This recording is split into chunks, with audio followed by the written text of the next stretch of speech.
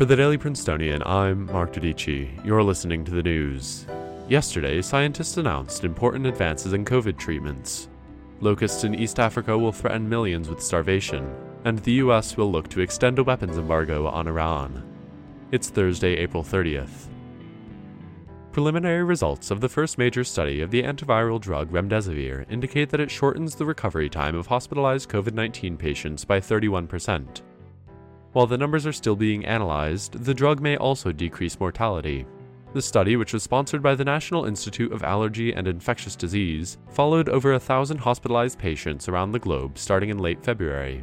The U.S. Food and Drug Administration plans to announce an emergency use authorization for remdesivir, which will fast-track its availability to patients. Dr. Anthony Fauci, who leads the institute, called the findings, quote, quite good news. Several agencies are warning that the second wave of locusts in East Africa, predicted to be 20 times the size of Manhattan, could lead to mass food shortages as the region additionally handles the effects of COVID-19. The second wave is projected to hit just as planting season begins, bringing a possible 130 million people under the threat of starvation this year. Social distancing guidelines, supply chain disruptions, and insurgencies have hampered efforts to combat the swarm with pesticides, and a run of heavy rains have created marshy habitats that serve as a perfect breeding ground for the insects. Experts predict that, if the second swarm is not dealt with before it can lay eggs, a third wave could arrive during the harvest season in June.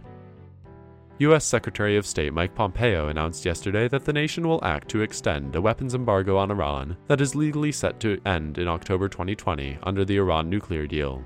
While the U.S. withdrew from the deal in May 2018 and has not participated in any pertinent negotiations since then, State Department lawyers argue that the U.S. remains a party to it and can implement sanctions if the weapons embargo is not extended. Iran remains under additional embargoes from the European Union as well as the United Nations until 2023.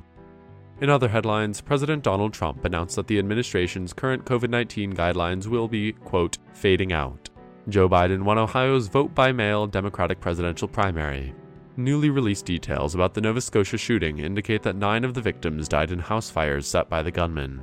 A new poll shows that over 30% of Americans say that they have witnessed someone blaming Asian people for the COVID-19 pandemic. And hurricane-force winds have caused power outages across the south-central United States, with more severe weather predicted. If you're in Funk, Nebraska, expect sun all day, with temperatures starting at a brisk 37, but climbing to the upper 70s by early evening. Look out for a slight chance of rain in the early hours of Friday morning. That's all for the news today. Today's episode was produced under the 144th Managing Board of The Prince, and our theme was composed by Ed Horan, Class of 22. For the Daily Princetonian, I'm Mark Dodici. Have a wonderful day.